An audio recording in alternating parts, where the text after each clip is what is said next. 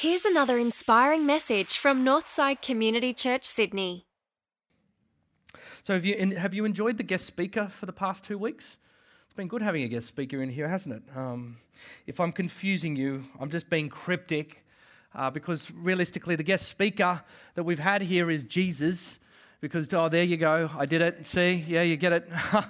We've been listening to what Jesus has to say about money. And Jesus has been preaching to us his words about what he says of money. As I've said to you, I'm the mailman. I'm just delivering the message. And so we've been listening to what Jesus has to say about money for this primary reason. And that is that for us as a church family, on the September 8th at our celebration Sunday, we're going to be gathering everyone from both of our locations. We are so excited. We're going to actually be busing the Turramurra congregation down here in Crow's Nest at 9 o'clock and putting them onto a bus and driving them down. How cool is that?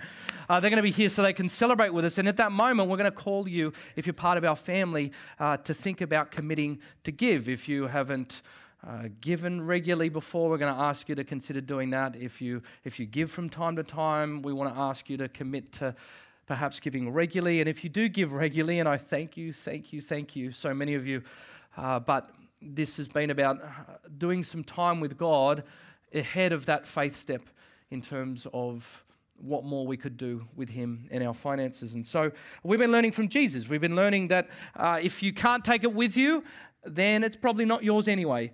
That we are just stewards of whatever God gives us. And then we learned last week that one of the difficult things that we have with our money is that greed, the assumption of consumption, blinds us to its presence in our life. And so we worked through that with Jesus, and this morning he's going to teach us on really what to do with your money, how to invest your money, how to send your money. And where we ended last week, we're going to pick up actually on the same verse that links the two. Last week we heard from Luke. This week we're going to hear from Matthew. They were hearing the same message at the same time on the Sermon on the Mount, but this is Matthew's version of what he heard there. And I want to pick up on this line where Jesus says, where your treasure is, your heart will be also. I think that's vital. Where your treasure is, your heart will be also. And what Jesus is showing us there and saying to us is that there is a big difference between generosity and random acts of giving. I want to talk about generosity today because there's a big difference between the two, a big difference between random acts of giving and generosity. Because look, for many of you, you give. I know that you give. You give, and your giving is actually part of the problem. Have I told you that? It's actually the problem. The fact that you give is the problem, and here's why. Have you ever noticed when someone says that you don't do something, or you haven't done something, or you should do more of something, that you always go back to that one moment in time where you did that very thing? Have you ever? I'm sure you've probably never done that. For me, it's probably a more in the, if Kristen ever says for me from time to time, and it's bound to happen. She said, "Look, I just wish that you'd be a little bit more romantic." I know, hard to believe, but she says that. And it's normally at those times, isn't it, hun, where normally your mind starts racing on all of the past times that you were romantic. What are you talking about? Like I was incredible that time I bought you flowers 4 years ago. You see, we're at risk of living in those previous actions as the basis for who we are now. And so when it comes to generosity, and we hear Jesus' call, where your treasure is, your heart will be also, when it's a call to be more generous, and that's what he's calling us to, the minute we hear that, we say, well, I give. And that's like saying to Jesus, well, I was romantic once. In other words, your giving is part of the problem, because your giving and those wonderful acts of random goodness, which are good things, by the way, can be the very basis by which you stand upon your reputation for being generous.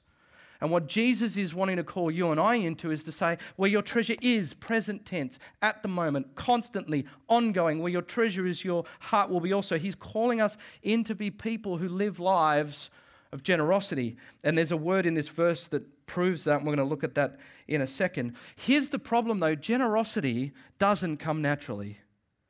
Have you noticed that, or is it just me? It doesn't come naturally.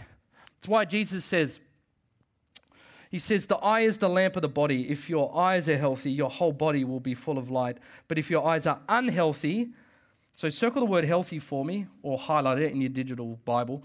But if your eyes are unhealthy, the whole body will be full of darkness. If then the light within you is darkness, how great is that darkness? To which we read that and go, that is the most cryptic, vague statement about money I have ever heard. And of course it is, but what Jesus was getting at is the Baader-Meinhof effect. That's exactly, that's even clearer, isn't it? Thank you, Sam. Jesus there, he's clearly talking about the Baader-Meinhof effect. You know what that is, right? Yeah, some of you know what it is. You would have experienced it. It goes like this. Have you ever been in the situation where you've been lucky enough, because we said we're in the top 1% of the richest people in the world, where you've been lucky enough to go looking for a new car? And have you ever noticed when you go looking for a new car, that when you've looked and done all your research around that particular model, first thing happens, there's a certain model that you settle on. Like it can't be the Ford Fiesta 2008 XR model. It's got to be the XR4. Right, because the XR4 is so much better than the XR, right? So you set your mind on that. But has this ever happened to you? The minute that you walk out of that moment where you've been thinking about that car, have you ever found that when you look around, it feels like every car on the road is a 2008 Ford Fiesta? Have you noticed that? Right? That's the Baader-Meinhof effect. And the principle is this: what gets your attention gets you. What gets your attention gets you. Have we got any marketers in the room? There we go. There's a few of them. They're the ones that have studied for 3 to 4 years, hours and hours and hours, finding subtle, secret, subconscious techniques in order to instill the Baader-Meinhof effect on you and to get you subconsciously thinking about their product, right? But thankfully that doesn't happen to us, right? Like we don't get our heart set on particular products. We don't suddenly lock into things, because this is what happens in the Baader-Meinhof effect. First of all, there's selection bias. So the very fact you're thinking about it makes you subconsciously keep thinking about it. And then it's more than just selection bias, it's confirmation bias. So then you have the dynamic within out, because you're already thinking about it. The confirmation bias says, yeah, I really do need that. I really do need that. That's exactly for me. And you know what happens? We keep finding ourselves all the time because of this dynamic. Have you ever noticed when it comes to your phones, your electronics, your car, have you ever noticed because of this, you know exactly what product you have, and you know exactly what product is just a little bit better if you owned it. And so we're constantly in this cycle of being grabbed by this selection bias, confirmation bias. Some of you, you're already lost. You're thinking Jesus was vague. Sam's even vaguer. Can you just get to the point? Let's come back to the Bible here. I said, circle healthy. If Jesus says, if your eyes are healthy, your whole body will be full of light. But if your eyes are unhealthy, your whole body will be full of darkness. Now, the Greek word for the healthy here, circle this. I never got this until this week. This is revelation for me. But when we're looking into this, you know what the Greek word for healthy there is? Because this is obscure. The Greek word for healthy is haplous, which means generous. Rephrase it. If your eyes are generous, then your whole body will be generous. And this is why I go, Jesus is a marketing genius.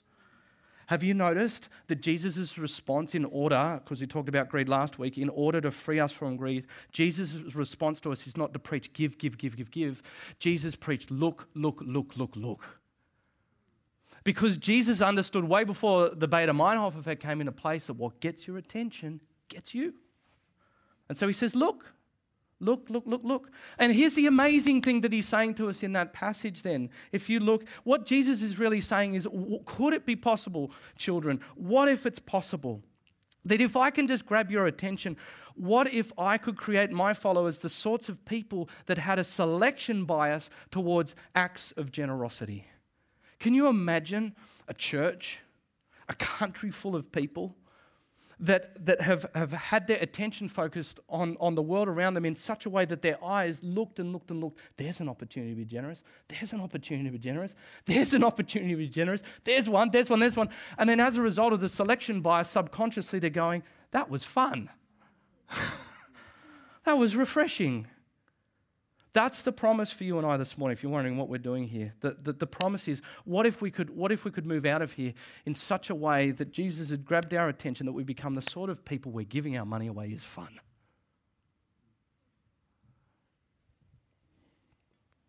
So here's the question, the wrestle. If Jesus is saying, look, question class, what gets your attention when it comes to the things that you spend your money on? That's how you work out if you've got this subconscious selection bias. More specifically, if you're going, I don't know how to work that out. Here's a key to work it out. Where does your money effortlessly flow? To what things does your money effortlessly flow? What things you just find, just got to have it, just happens. In fact, it happens in a way that you don't even think about it, right? Because Jesus says the direction or the place where those things flow, that's where your heart is. That's what you love. I mean, it's like if you had a friend that takes you, says, let's go out, let's go to the opera. And you can't stand opera. And so you go out to the opera house and you rock up to the booth and you go there and the person says to you, it's okay, yeah, that'll be $150. You would go, $150 to watch people in funny costumes sing? Like, that's ridiculous, right? You'd be tense, you'd be angry, you'd be frustrated. You could take exactly the same $150, and if you're a massive rugby fan, $150 for a seat at the Bledisloe Cup, even when you lose 36-0. I'd happily part with that.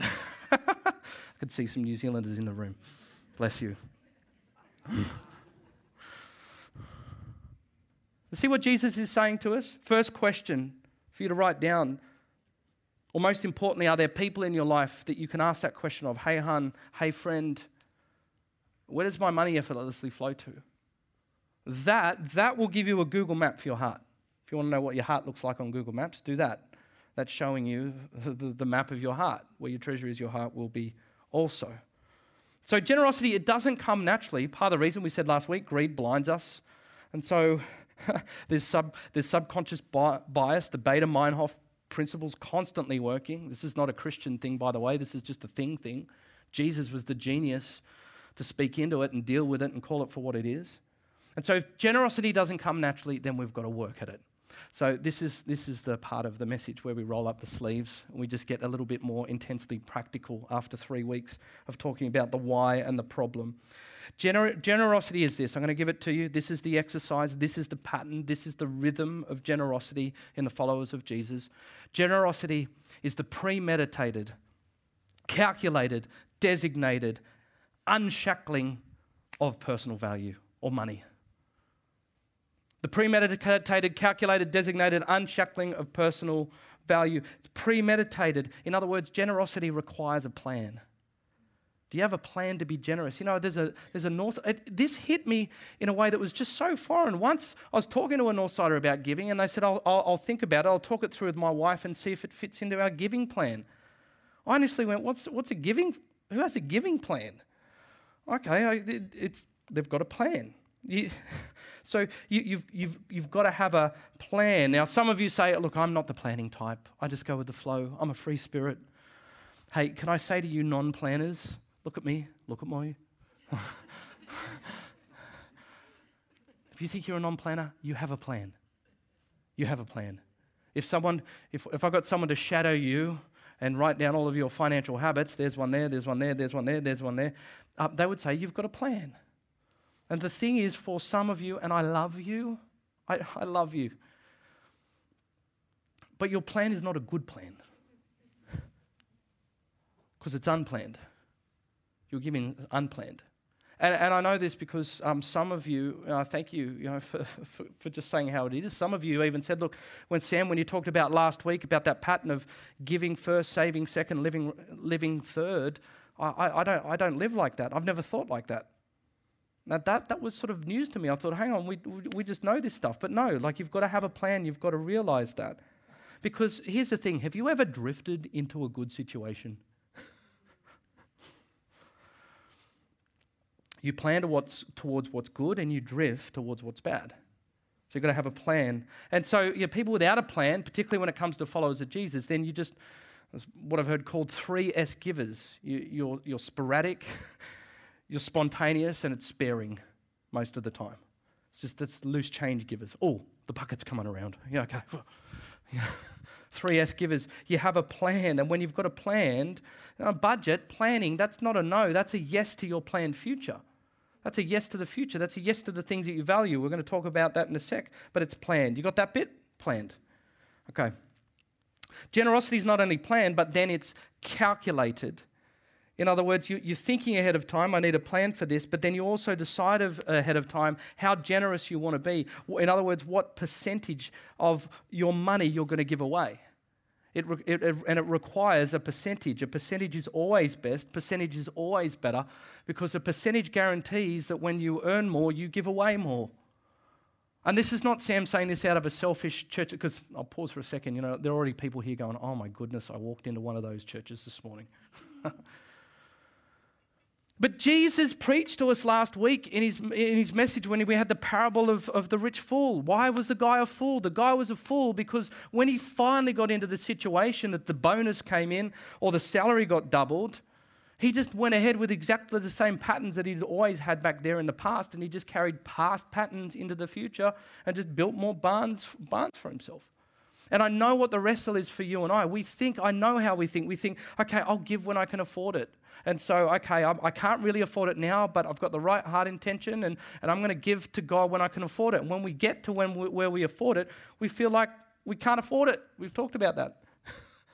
So percentage givers follow that pattern of giving right through the seasons of life when God blesses us. Percentage is always best. And so some of you are going, oh, yeah, that's exactly what gets handed down by the church. I didn't come up with the percentage. Northside didn't come up with the percentage. Jesus came up with the percentage. He says in Luke chapter 11, woe to you, you Pharisees, because you give God a tenth. That's not in the Bible, the percentage. I just put that on the slide.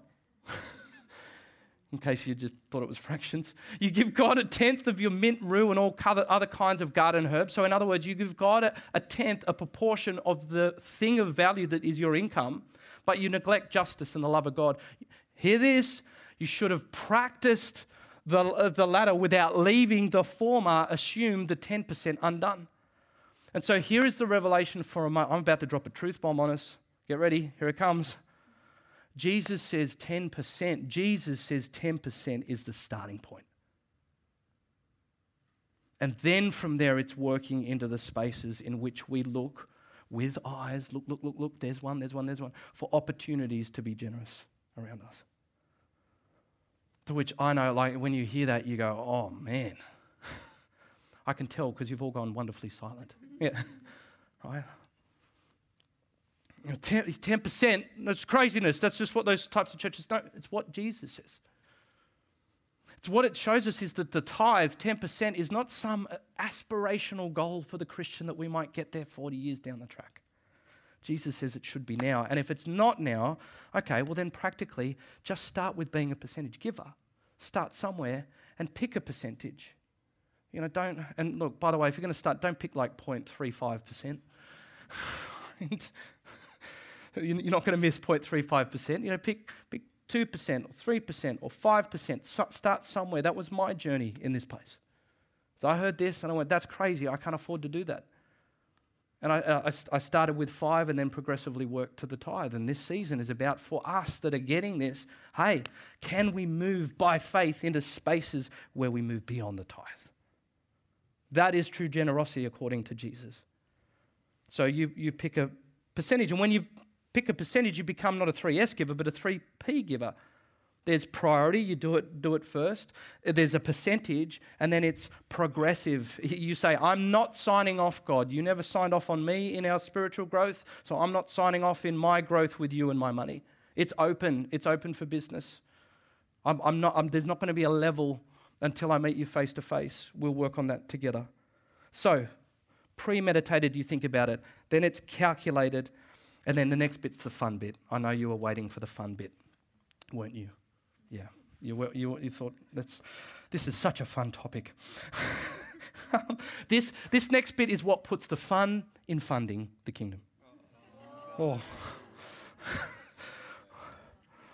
Tara Mara had exactly the same reaction. Yeah, that's dad joke number 35. So they banned me from saying it.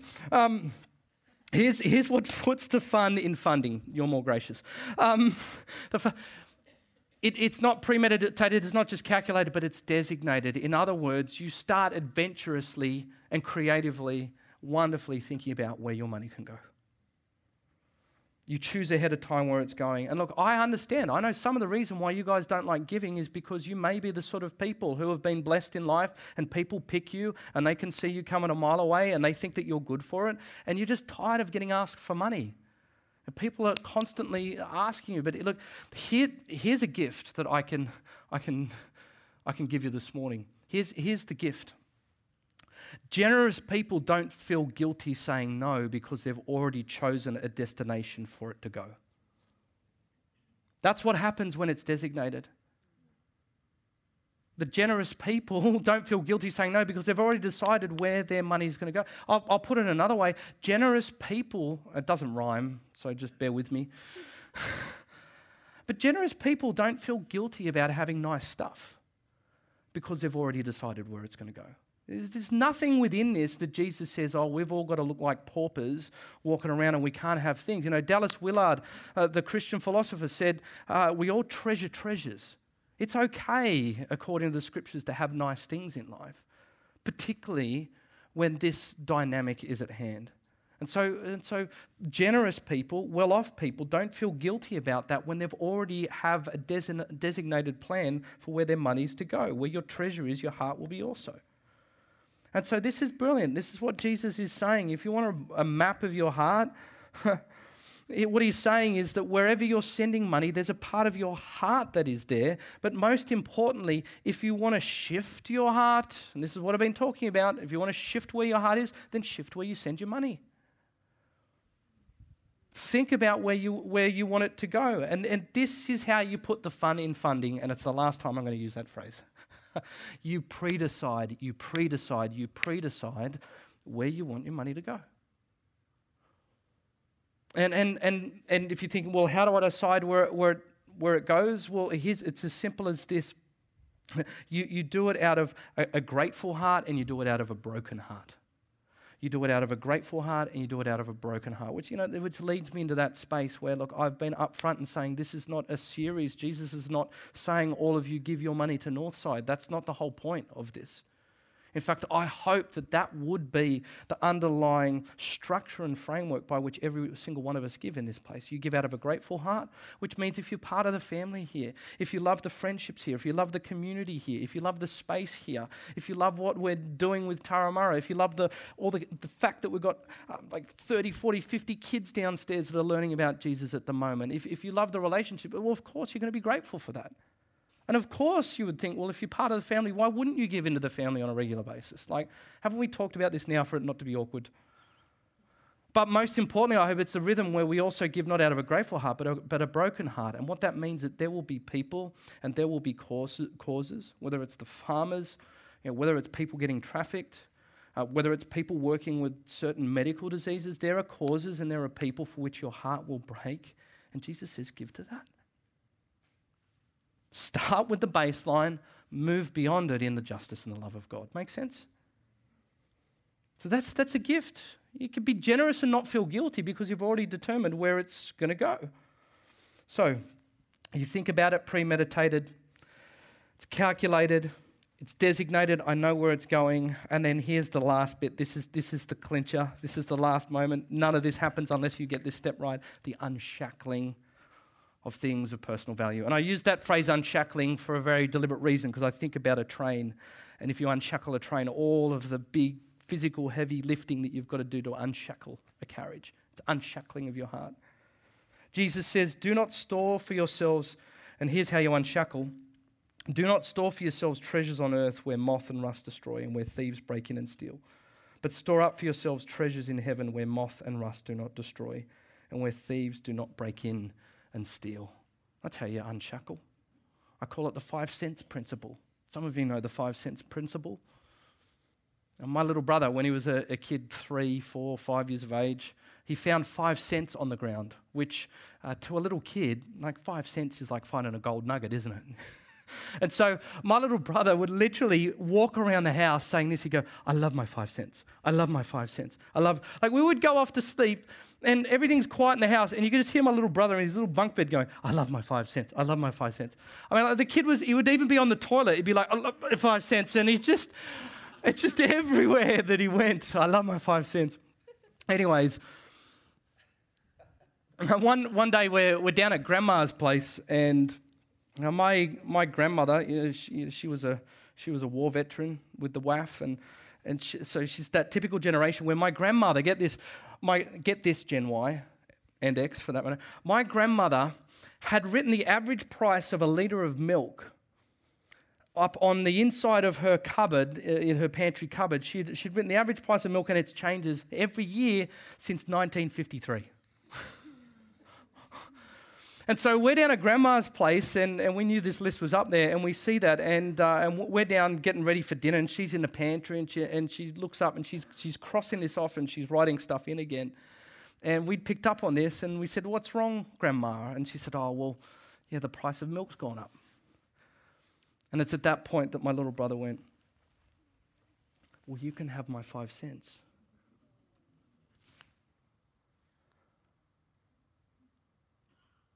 The unshackling of the things of value happen for us when we understand the things in front of us that are true value. And it was at that moment that he first realized that his true treasure was not his 5 cents, it was Grandma.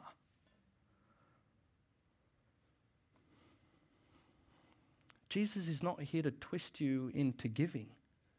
A Christian is someone who understands that when Jesus is in front of him, in light of the car and the house and all the great stuff that we have, those things before God are like 5 cents. It's nothing.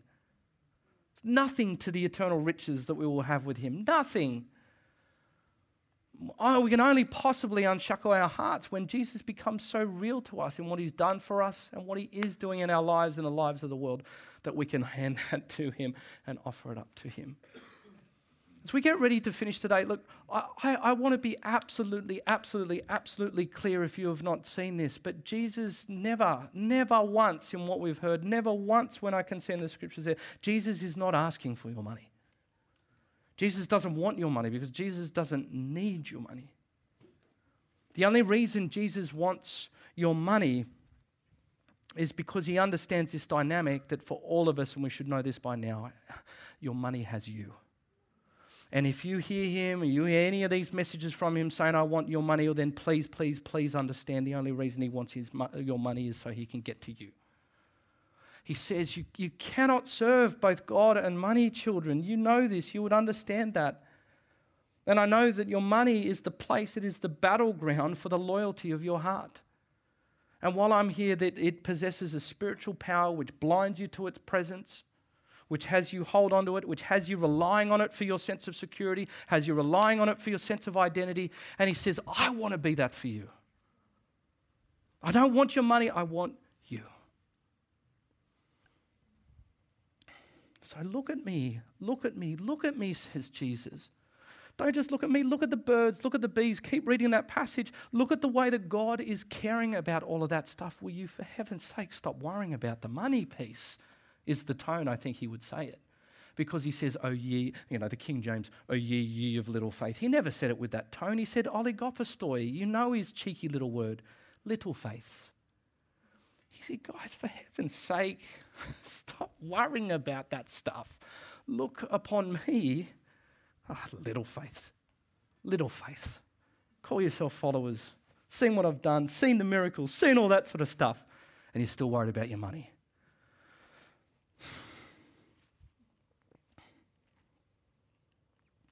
Here's one of the tests for you and I. I'll throw it at you as a hypothetical. It could be real for you this morning. If you lost 10% of your income tomorrow,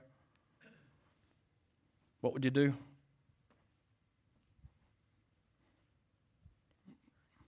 I think the average answer for most of us, if for the top 10%, I don't want to presume, but for the most of us, hey, yeah, look, it'd be really difficult, but you know what?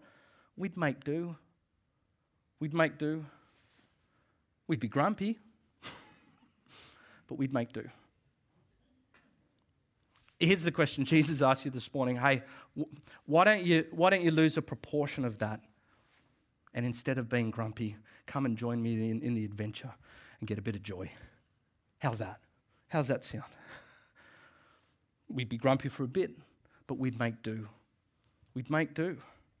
And so that's what he's said time and time again. This is the one area of your spiritual life where action must precede the intention. There's no good going home praying about it for the next 6 months. Of course, pray about it. But it's the one area where you do something, and demonstrate that this doesn't have power over you. We go, look, if we still get to that point where you're saying, I hear Jesus, I'm not sure it's a wrestle, I don't know if I can afford it. Here is the one thing that I am absolutely confident about after 3 weeks. It is not an information issue. From my perspective, after 3 weeks of preaching this sort of stuff, you've got more than enough information to last you a lifetime on preaching about money. It's not an information issue. If you're still wrestling with it, it's a hard issue. And if it's a hard issue, that's above my pay grade. If it's a hard issue, it's a Jesus issue. And it's for you to wrestle through with him. And you, over the past 3 weeks, may have been offended. You might have been angry. You might have been frustrated. You might have been incensed. As all of this, remember the remedial massage, pushed in on this area that's so sensitive in our lives. Look, if you're angry, you're frustrated, you're upset, good. At least you didn't leave church bored. But most wonderfully, if you reacted to this, I've always said it, fighting is always a sign of spiritual life. You're alive. And it means he, the great preacher Jesus Christ, has taken you into the place where he wants to do business with you and he wants to do business with your money.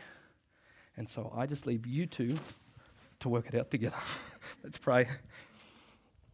Father, I'm praying for every brother and sister, and I throw myself into this mix now. We love you. And so we open ourselves to you, and we declare, even if we can't see it clearly, that this has a hold on our lives.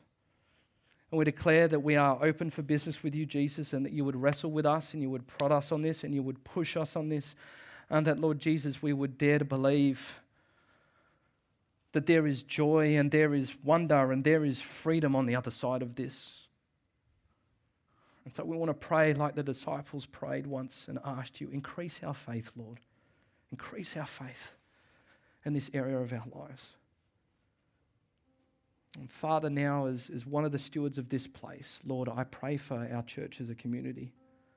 I pray that there would be a reawakening for each and every one of us. I pray that we would rebuke any of our consumer mentality to the things about us. Worst of all, a consumer mentality to church. I pray this place would just be a beautiful hub for radical and beautiful and clear generosity. So that as you once told us, Lord Jesus, that when other people around us, particularly those that don't know you yet, see our deeds of service out of a heart that loves you, not out of a heart of pride, they would look at us and say, what the heck are they on about? What is that? And that we, Father, would point people to you. And so, Lord, I ask that you would do your work to make your church beautiful, generous, impacting. In your mighty name. Amen.